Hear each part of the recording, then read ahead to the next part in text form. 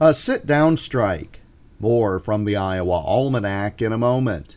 It's one of the largest charity car shows in Iowa, Cruisin' for Camp Courageous, presented by the Cedar Valley Street Rod, Sunday, May 21st at the camp near Monticello. More than 400 cars, trucks, motorcycles, and more will be on display, plus a silent and live auction, craft show, pinstriping demonstrations, a full afternoon of fun for a great cause.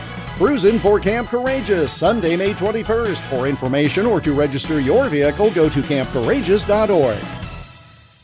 In early May 1938, management at the Maytag Washing Machine Company plant in Newton posted a notice saying employees would soon be taking a 10% pay cut. In that Depression-era time, the news did not sit well with workers and their families. Union workers called for a relatively new strategy, a sit-down strike. The idea was that if workers stayed at their jobs, literally sitting down instead of walking out, then owners could not hire strike breakers to replace them.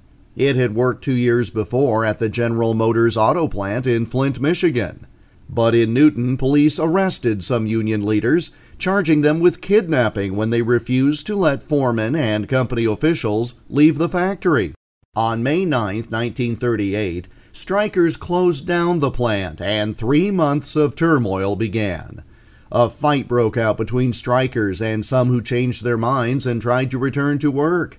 Hundreds of people surrounded the plant, stretching for blocks.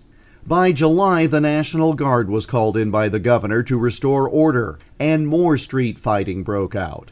Finally, on August 3rd, workers said they'd return to work with the pay cut, provided that they could recover those lost wages if the company's profits improved within 2 years. Owner Fred Maytag II was quoted as saying, "Apparently our employees weren't so happy as we thought." The violent 3-month-long work stoppage at the Maytag plant in Newton over pay cuts started with a sit-down strike on this date in 1938.